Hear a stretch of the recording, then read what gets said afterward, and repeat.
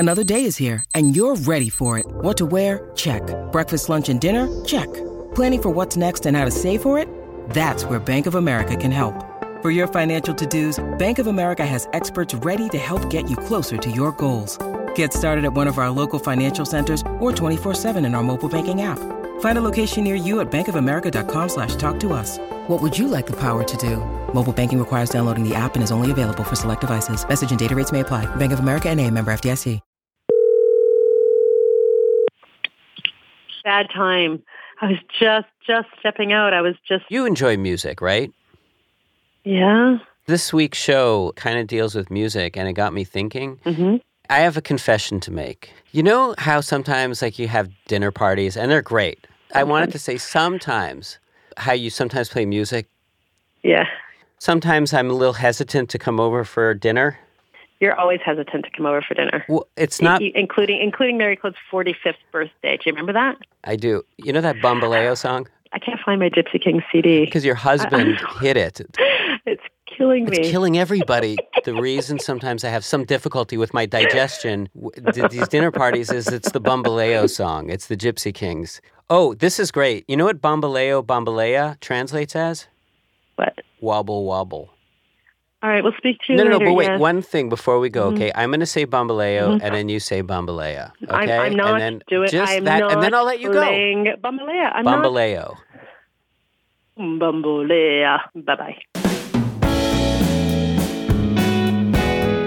From Gimlet Media, I'm Jonathan Goldstein, and this is Heavyweight. Today's episode, Gregor.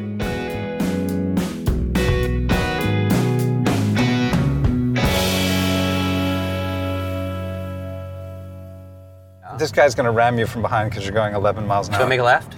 Although... You usually don't do it from the right lane, but okay, let's not get killed. Do you have a driver's license? This is Gregor and me on our way to lunch, and what you're hearing is typical. When I'm driving, Gregor comments on my speed. When I eat, he comments on my table manners. And when I eat yogurt, he comments on the way I lick the inside lid, calling it both lecherous and unmanly. Some might say that Gregor is overly critical, possibly even prickly, but I would not. I love Gregor for many reasons. His loyalty, his generosity, his being the kind of person who will pick you up at the airport at 4 a.m. without even complaining. But it's perhaps his courage to say the things that we're all not exactly thinking, but maybe thinking about thinking, that is most thrilling. And so, when he showed up at my office mocking himself instead of me and speaking in biblical parables, I was concerned. Was it the Pharaoh in the Joseph story who said the 7 lean years and 7 fat years? Yeah. I had this insight today that the fat years are about to end. Would these have been the fat years? That's what I realized. Literally this morning I woke up and I was like, wait, those were the fat years. You know, in every conceivable way, financially, stability, prestige, all the job stuff and creative accomplishment stuff. I just feel like it's like going up in smoke and I'm watching it go up in smoke. Gregor is 48 years old, and by profession, he makes marketing videos for a cleaning product, usually found in the bathroom. I can't tell you the name of this product for fear Gregor will lose his job. In other words, he's not the film auteur he dreamt of being back in his college days, underlining back issues of Cahiers de Cinema. On top of that, he says that over the past few years, he's seen his career slowly suck downward, not unlike, the spiraling waters of a sink, unclogged by a chemical drain opener, designed to flush pipes and attack clogs at their worst. What's that children's game where everyone goes around the chairs? Musical chairs. Musical chairs. And everyone sits down? Mm-hmm. And you're like, oh, that friend of mine became a CEO. These 4 friends are like EVP, SVP, senior whatever at their things. That friend of mine wound up sitting in the president of Estonia's chair. And then you're like, the music stops and you're left standing. I've heard him reel off this list before, and Gregor fully admits it. The success of anyone he knows, no matter how thin his connection to them, feels like a reflection of his own shortcomings, including the ascension of his elementary school's librarian son, who is now the president of Estonia.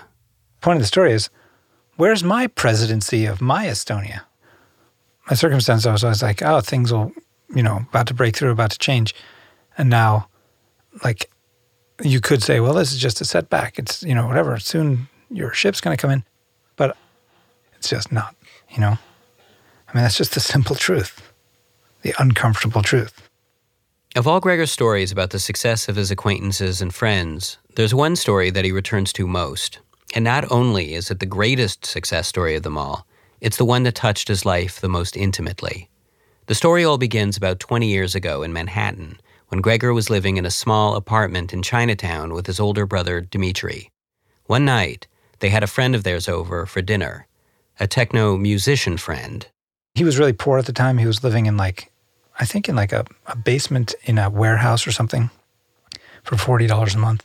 And he was an articulate, smart guy, still an articulate, smart guy, but he was sort of an unlikely rock star in that his hair had mostly fallen out even when we were still in our 20s. But I watched his ascent, and he played to bigger and bigger crowds doing this techno kind of stuff. And then eventually he got a record contract, and I, at the time, got a hold of a very obscure set of CDs, which were Field Hollers. Oh, Lord, trouble so hard. I thought it was really interesting stuff. I loaned him this box set of CDs. Oh, Lord, trouble so hard. He then sampled it very heavily. Don't nobody know my trouble but God. And created a record which got him very rich and very famous. Don't nobody know my This guy you're speaking of. This guy's Moby. trouble but God. Oh, Lord, trouble so hard. Moby.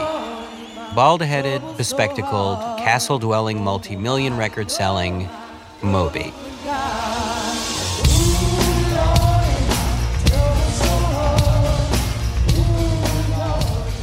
But back then, he was just Gregor's pal, who spent weekends at Gregor's family's place and attended family birthday parties too. In bars and during long car rides, Gregor and Moby had long, earnest conversations about God and the things they believed. They were living their 20s together. And those CDs Gregor lent Moby? The box set, Sounds of the South, was recorded by the ethnomusicologist Alan Lomax. Beginning in the 1930s, Lomax and his father John made thousands of field recordings, mostly in the American South. These recordings are among the most important in American music, preserving dozens of African American songs from the early years of the 20th century. Way down yonder, sometime below the law, sometime. Another hit on Moby's album is called Honey. It makes use of the song Sometimes, sung by Bessie Smith Jones. Jones was taught these songs by her grandfather, a former slave born in Africa. This is Moby's version. Thank you. So, is everybody feeling all right? I've here elected to play for you the live version of the song, with all of its foot stomping and audience cheering. It's how I imagine Gregor hears it, echoing in his head during those sleepless nights when his kishkas are slowly being corroded by battery acid. When I discovered this CD set, I was like an evangelist. I was like, this is amazing. You got to check this out. He was over the house, and I was like, you got to take this home. This is amazing stuff. This is the best CD I've heard in I don't know how long. I've been listening to it nonstop rotation. I love the CD. So it wasn't just laying in a pile and he happened to put it in his bag and walk out the door. I sold him on it.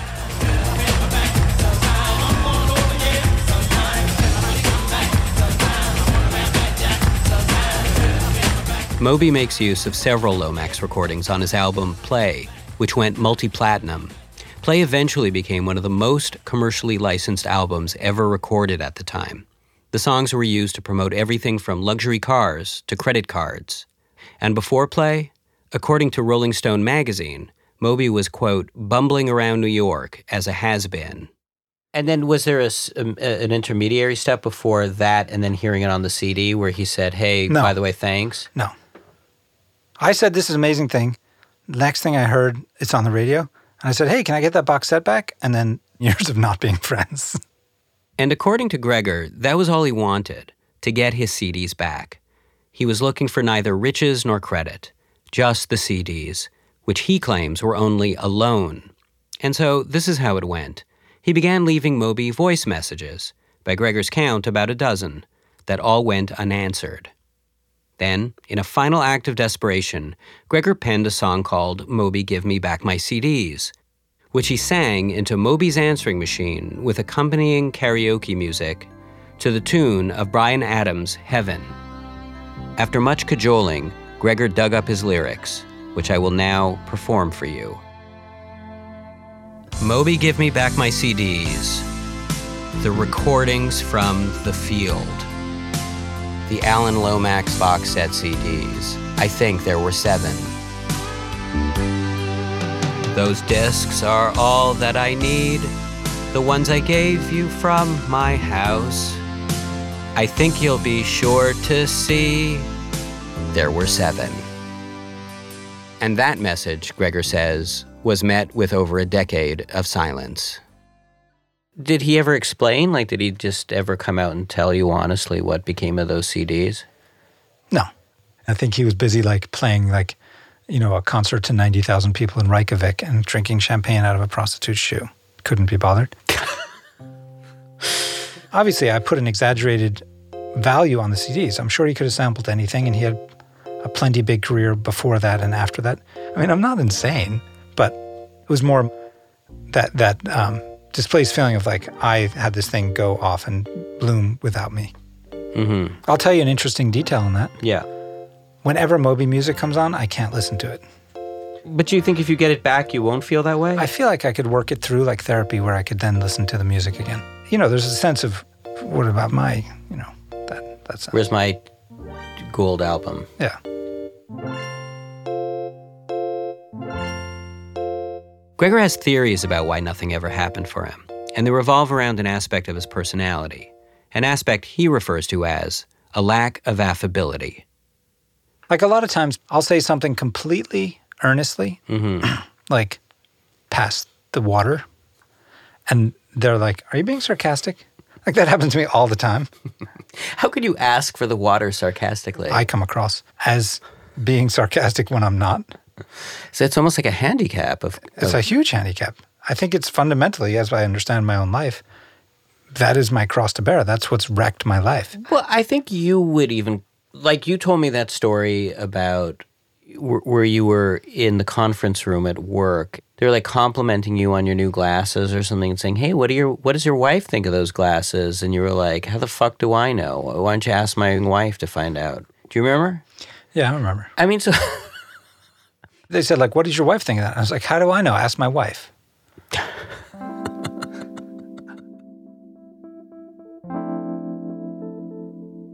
Recently, Gregor and Moby have found themselves back in touch, though in the most tangential, impersonal way possible, through group emails and texts. Gregor's older brother, Dmitry, remained friends with Moby over the years, and Dmitry recently had a baby. So he loops in Moby, Gregor, and one other old friend on updates.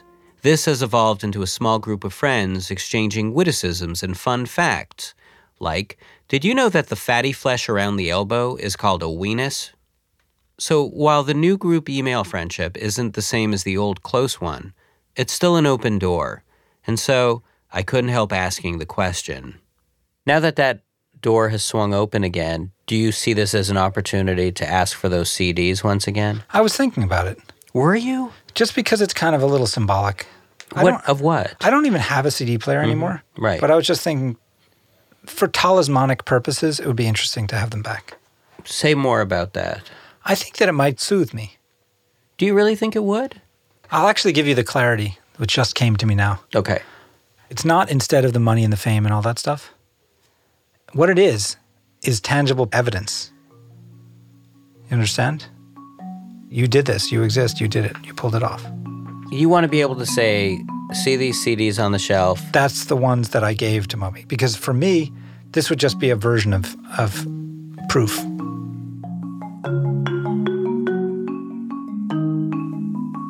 Wanting the CDs you lent someone decades ago and expecting them back is, of course, insanity. But insanities repeated often enough, especially between friends, can begin to feel pacifying.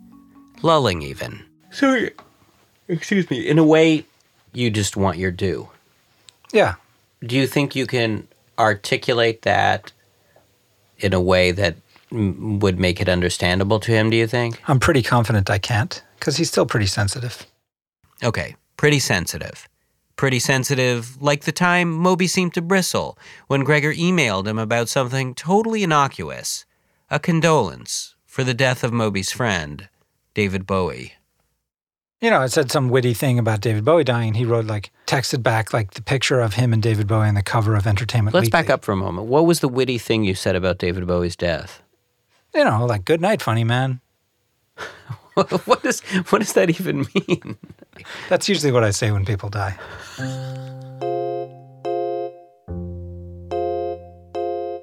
If this is a sampling of the hot takes Gregor has in store, I fear that this newly opened door between Moby and Gregor might not remain open forever. I also knew that if he has any hope of ever getting back those CDs, he'll need a middleman, or interlocutor, or interlocutor. So perhaps against my better judgment, I allow myself to be swept up by the moment. I just don't know if this is going to lead to anything but heartbreak, but why don't we go after the CDs? All right. And with that ringing call to arms, my path was set, and the mission begun. Say I'm Moby, how would you ask? Hey, Moby, can I have back those CDs? I've never understood any approach other than the direct approach, so that's what I would do. After the break, the Hollywood Hills, a surprise encounter with RuPaul. What? And maybe Moby. Maybe.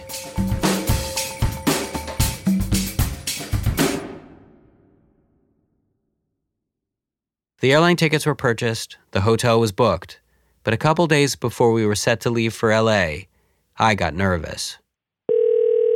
If Gregor already was in a bad place, could my meddling possibly make things worse? Hello? Hey, Annika? Yes, Jonathan. I decide to reach out to the person who knows Gregor best. Can you go out with Daddy, okay? His wife, Annika. So, do you know about this little project that your husband and I are undertaking?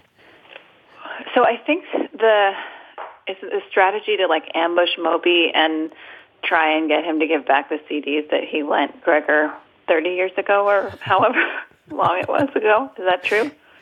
You make it sound like such a classy operation. Yeah. Has Gregor brought this issue up to you before? This whole Alan Lomax CD issue? So I met him on November 11th, 2000. Yeah. And it came up pretty early in our relationship. So First date conversation? It was definitely early on. It's very hard for him to let stuff go. And even early on in our relationship, we went to Spain together, and we bought a bottle of olive oil in some town or something, and we left it by accident in the rental car, and it still bothers him. Do you know, I think I actually know that olive oil story. Oh, yeah. There is something that is in his character that is very much like the Larry David character, where it's obsessing about a very small point. But, he's a very sensitive person. So it's just part of who he is and part of his wonderful package. Does this undertaking have your blessing, or do you think it's foolhardy? Sometimes I worry about Gregor's feelings because he is very hurt very easily, and I don't know if Moby is really that sensitive to his feelings. So.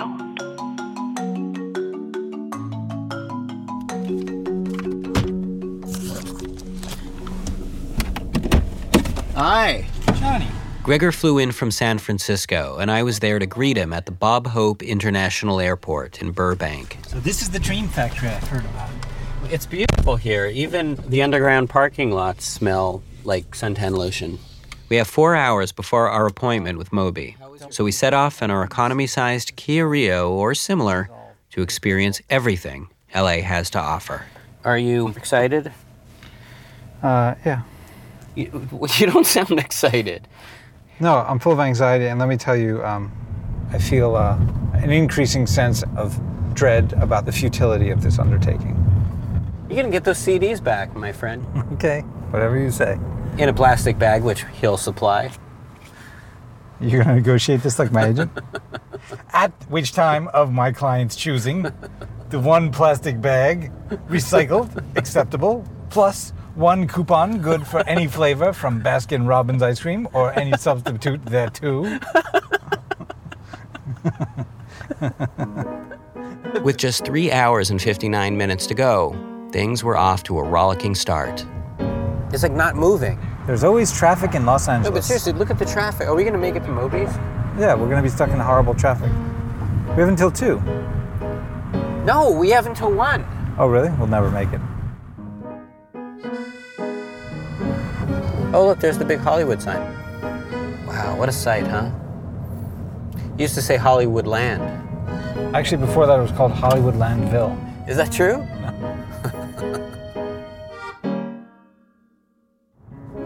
Do you want Mexican food? Do you ever eat Mexican food? I love Mexican food. To make U-turn? Yes or no? Yeah, go, go, go. This is like a 4-lane Yui. It's 6, really. Go, go, go, go. Yes.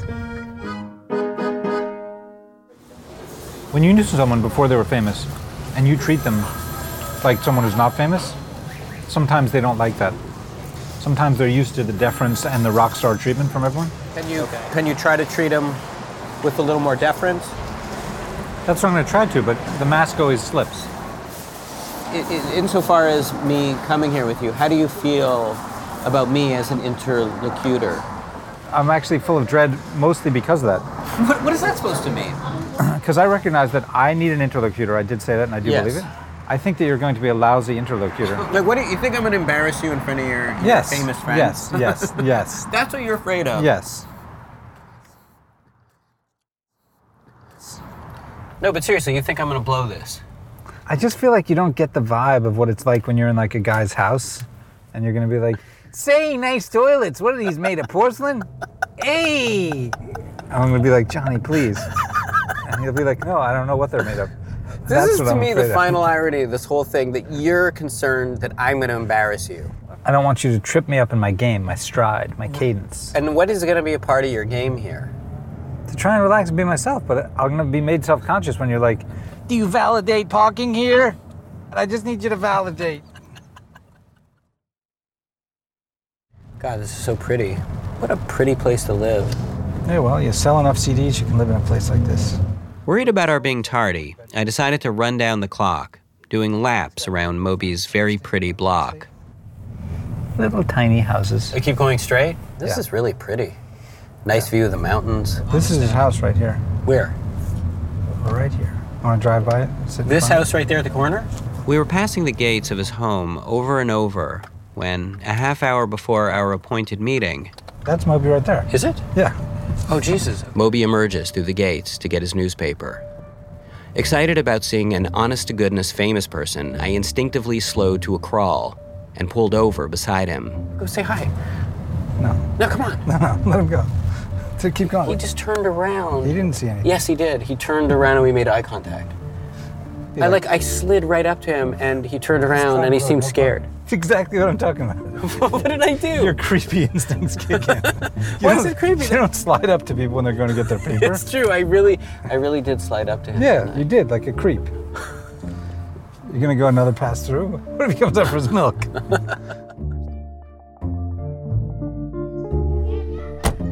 We walk off our nerves in a nearby park where Gregor dispenses life wisdom to a passing toddler. Enjoy it, kid. It's the best it's going to be for the rest of your life. Who says things like that to a child? He's happy in love. His shirt said love. He's holding a little girl's hand. Outside Moby's door, we do some last-minute strategizing. Am I supposed to be the good cop or the bad cop? I can't remember. Well, I guess you were supposed to be the bad cop. No, I'm the bad cop. You're the good cop. I usually play the bad cop. So fine, you're the bad cop. It's 12:57. It's not really 1 yet. I'll wait. Oh, hello. Hi. I'm sorry we're early. It's 12:57. It's 3 minutes too early. Moby's personal assistant, a terrifyingly fit woman in jeans and t-shirt, leads us towards Moby's home. By rockstar standards, it's pretty modest. Hello, hello. Hi. Chairman Mo. It's been far too long. Should I take shoes off? Hi, I'm Jonathan. We're led into a sunken foyer where a couple of assistants are gathering equipment and making themselves scarce. Standing at the top of the stairs, looking not unlike a bald-headed, gray-hoodied Norma Desmond, is Moby. Gregor and he do not hug or even shake hands. They don't even wave. Been far too long, my friend. Where are you staying and why are you in LA? Gregor drops his bag and has a look-see. Beautiful location, your beautiful assistant, everything beautiful. He's even brought along a thoughtful gift, something to cater to Moby's strict veganism and clean, healthy lifestyle. Fancy all-natural lemonades. Something disgusting with turmeric. Whoa. Something awful with probiotic cayenne peppers. Something horrifying with lemons. To our parched dismay, Moby takes the beverages and places them in the fridge. Gregor and I are never to see those beverages again. As we settle in and I set up our recording gear, Gregor notices a pile of video equipment. Why do you have two C300s here? Remember that slippery mask Gregor mentioned? The one hiding his rough edges? 10 seconds in, and it was already a slip-in. Why am I not involved? I produce films all the time. I can help you. To which Moby, rather than saying he's worked with David Lynch and David LaChapelle and's probably all set on that front, instead says, I mean, you live in San Francisco. Yeah, but I'm here all the time. Not literally in your living room, in your kitchen. Although I could be more often. Gregor can't help treating Moby like a nephew making his first student film. That is, Gregor's treating Moby the way he treats me. And this, of course, is concerning. First of all, before we even get that far, how would you like? At this point, Moby has mostly no idea why we're here. I made an appointment with his assistant, but it was left vague. So Moby takes the direct approach. So what are you guys doing? Well, this is an excellent question. Well, let's begin at the beginning. Around the time contemporaneous with your recent autobiography, the mid-90s, 2000s. And, After all of his braggadocio about how he was going to walk in there and demand a CD's back, Gregor's nervous, being uncharacteristically mealy-mouthed, unable to explain the basics of our mission. And so this conversation became down this kind of alleyway of that facet of, I was kind of like, what is that? Moby had limited time, so at the risk of embarrassing Gregor in front of his famous friend, I decide to step in and explain. So can I tell my story of you coming to... Last time I saw Gregor, he came to visit me at work, and you were kind of in this mood where you were feeling like maybe those things that you were hopeful about achieving were not going to be happening. And I think you were in While Gregor looks on skeptically, I try to explain to Moby Gregor's midlife malaise, how everyone was passing him by. Can you relate to the feeling of have you ever at different points in your life felt like surpassed by your friends, or, you know what I mean? Oh, yeah. It's there's always going to be someone doing so much better than you that if you spend the time to look at it, you're going to feel bad about yourself. My nemesis, well, according to him for a while, was Eminem. So if he was my nemesis, I was just being beaten publicly and badly because he was always more successful, always selling more records, always more popular, always cooler. And so depends on who I was comparing myself to. Over time, other people start selling more records, getting better reviews, you start selling fewer tickets. And then as the 2000s progressed, my career waned and other people's escalated. I would go to visit my record company and they would have my picture behind the receptionist desk. And then one day I show up and it's Jack White's picture behind the receptionist desk. I'm like, well, what? Yeah, I think the only way to hear that, honestly, is in the split screen between totally head nodding, 100% agree, and totally easy for you to say, because you're looking down from the mountain. Looking up, you're like, I'm gonna fucking knock that guy off the mountain because all I need is my $1 million, then I'll look down. But really the kick in the teeth of fame is that if you don't have it, you beat yourself up that you don't have it. And if you do have it, you're miserable and you kill yourself. Literally the most depressed I've ever been in my entire life was the height of my professional success. And I remember this one moment so clearly.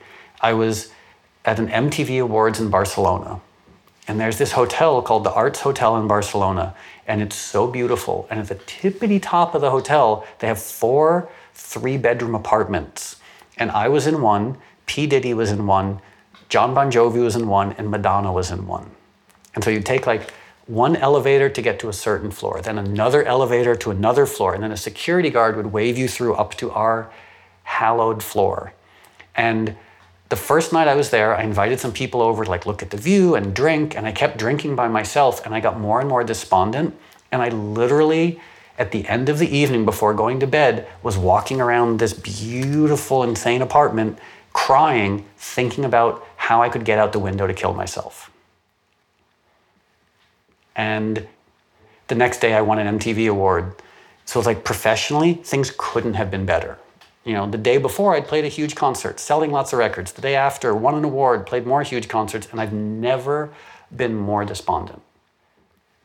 I appreciate your making up that story just to make me feel good. It's completely true, like, because I remember walking around this hotel and these walls of glass only had these little bitty, like foldy open windows at the bottom. And I was looking at that and I was like, fuck, if that window opened more, I would just jump out and die because I'm done. You think when you get to where you want to go, finally you'll be happy. But then you get to where you want to go and you're just as miserable as you were. In fact, you're even you're even more miserable because you no longer have anything to aspire to. And you feel this hopelessness because everything, like what's left to aspire towards.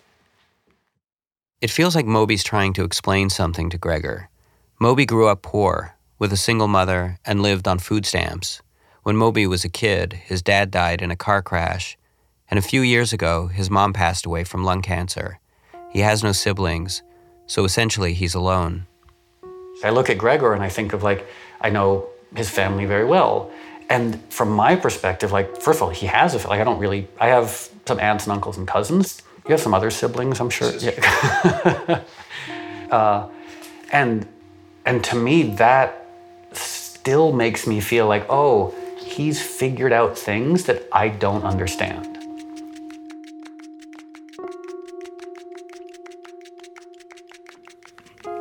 Of course, I'm very successful in that I have a beautiful child and blah, blah, blah. Mm-hmm. 2 of them, actually. I won't say which one. I have 2 children. One is beautiful. Anyway, you know, a man's wealth is measured in family, you know. And but it's not, you turn, every time these things come up, you always make them into like... Well, what I'm saying is... something you hear at the end of South Park. Right. But yes, but what I'm saying is that era when like, it still seemed like life had potential to go a bunch of different ways. Now it seems less so. It's not even squandered potential. It's just like, you could have been somebody, becomes like, you didn't. Every year, you lose a little bit of potential. You know, like at this point, like I'm 50, and I'm like, oh, most of my life I've thought at some point I could be a father. And I'm like, well, probably not.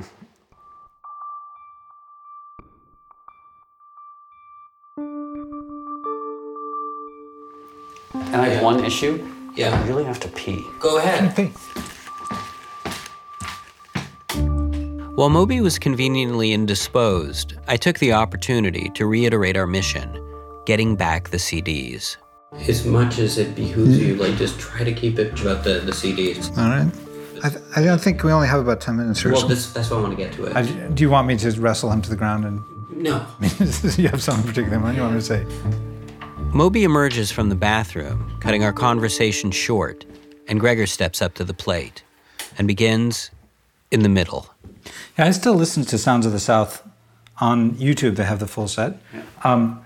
And as far as that actual disc set, did you hang on to that, or that's the CD, the box set of CDs? The actual stuff? Yeah, they're somewhere. Most of it's in storage in Queens. So I've got this medium-sized storage locker that's just like packed to the rafters with stuff.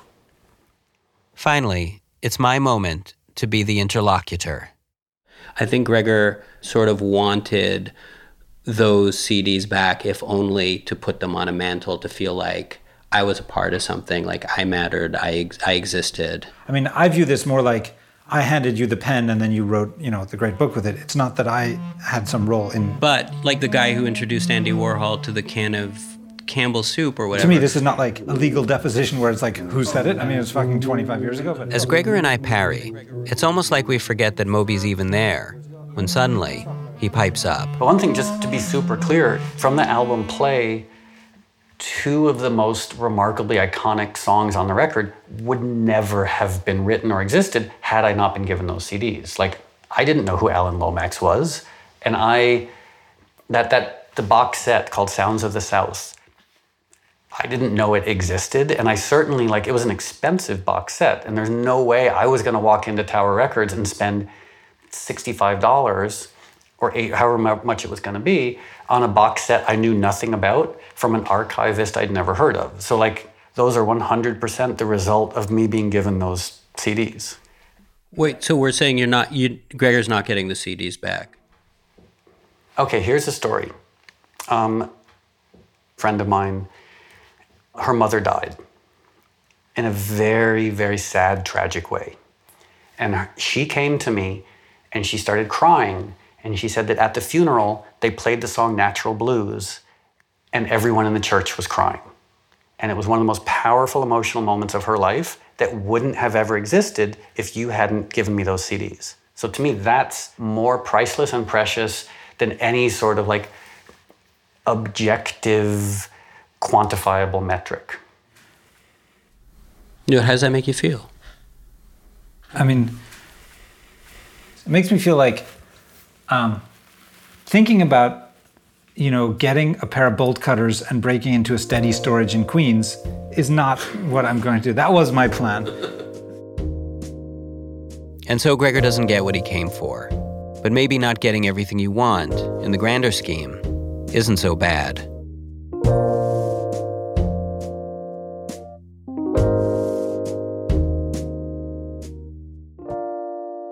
One practical issue. So, I have 2 podcast interviews to do today. You guys are the first, and the second, you're in good company. It's with RuPaul.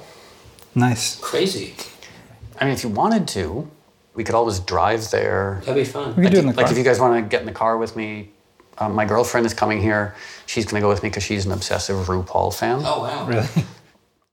Moby, his girlfriend, Gregor, and I pile into Moby's Prius. Seen from the outside, Gregor seems happy to be a part of Moby's life again.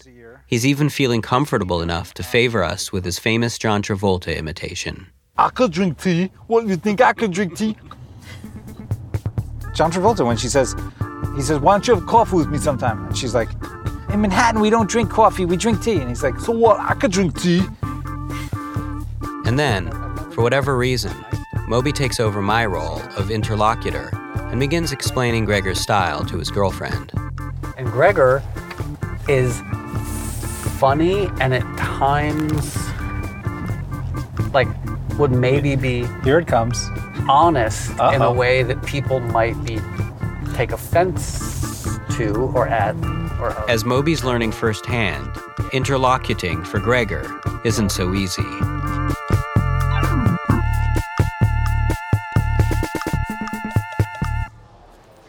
Hi, I'm here for RuPaul's podcast. At the hotel, we're shown into a conference room where we're greeted by RuPaul and his co-host, Michelle. As I trail behind Moby, for the first time in my life, I feel a part of a bona fide Hollywood entourage. So we've been doing an interesting podcast because Gregor and I have known each other for 27 years. Is that all? Yeah. That's all? We watch as RuPaul interviews Moby. And when Moby says interesting things like, my mom was born in San Diego. Was born in San Diego. What? RuPaul responds with engaged interest. And when Moby offhandedly mentions a song, RuPaul and Michelle sing it. And as they do, I find myself thinking only one thing. Now this is how you run a podcast.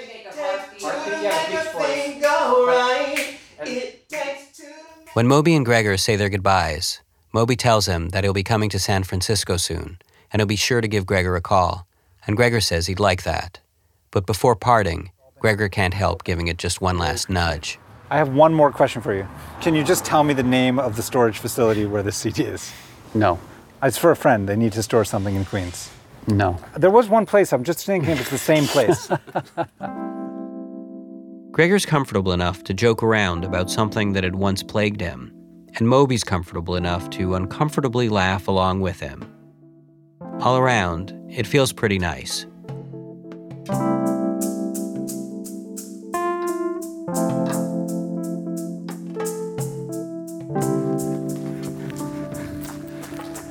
So how did you feel about how that went? I think it was cathartic. No, really.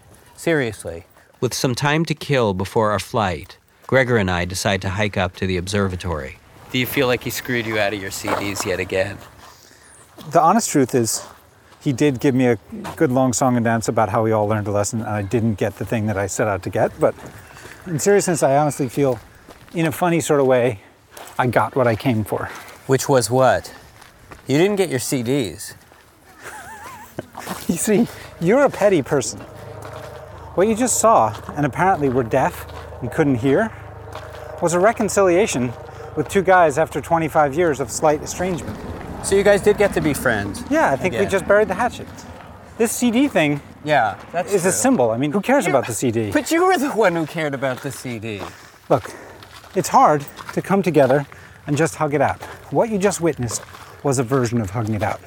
Two men having a good cry. That's about the closest that I come. Well, I think that was great. I think this was a success. I agree. Still would have been nice to get your CDs back, Of though. course.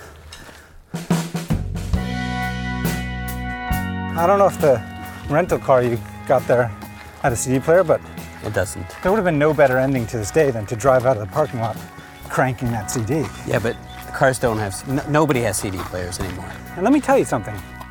If some Moby song comes on the radio right now, I'd let it play. I'd even sing along. Do you want me to find it on my phone and play it? That's okay. You sure? Because I actually downloaded it especially for you.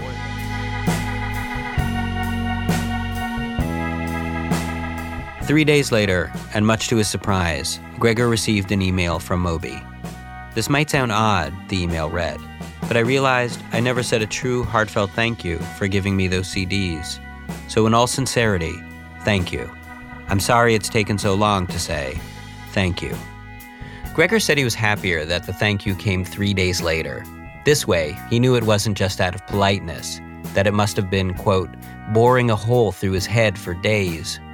After receiving Moby's thank you, Gregor immediately wrote back a thank you of his own, in the form of a joke, which, if you didn't know Gregor, could also be taken as an insult. But Moby did know Gregor. And so for Gregor, it was back to being a normal friendship.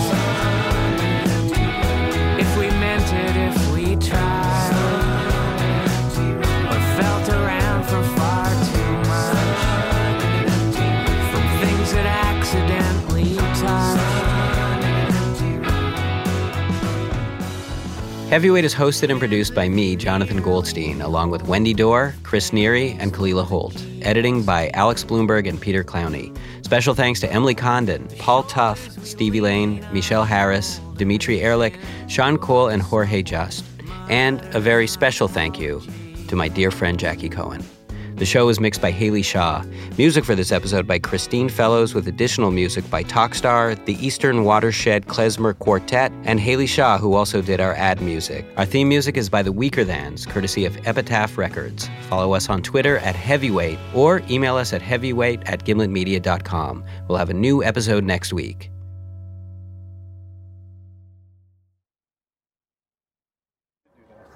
I should go back and ring his doorbell now and ask for that lemonade back. It was kind of expensive. It doesn't seem like you're gonna drink it. Gotta feel thirsty. thirsty. And you know what? I don't want to show up 20 years from now asking for those lemonades because they're going to tell me it's in a storage locker in Queens. Yeah, what'd you do with that? Seriously, like when someone brings you beverages, like you put them out on the table, maybe bring out a glass for a person or a straw. What kind of a monster is he?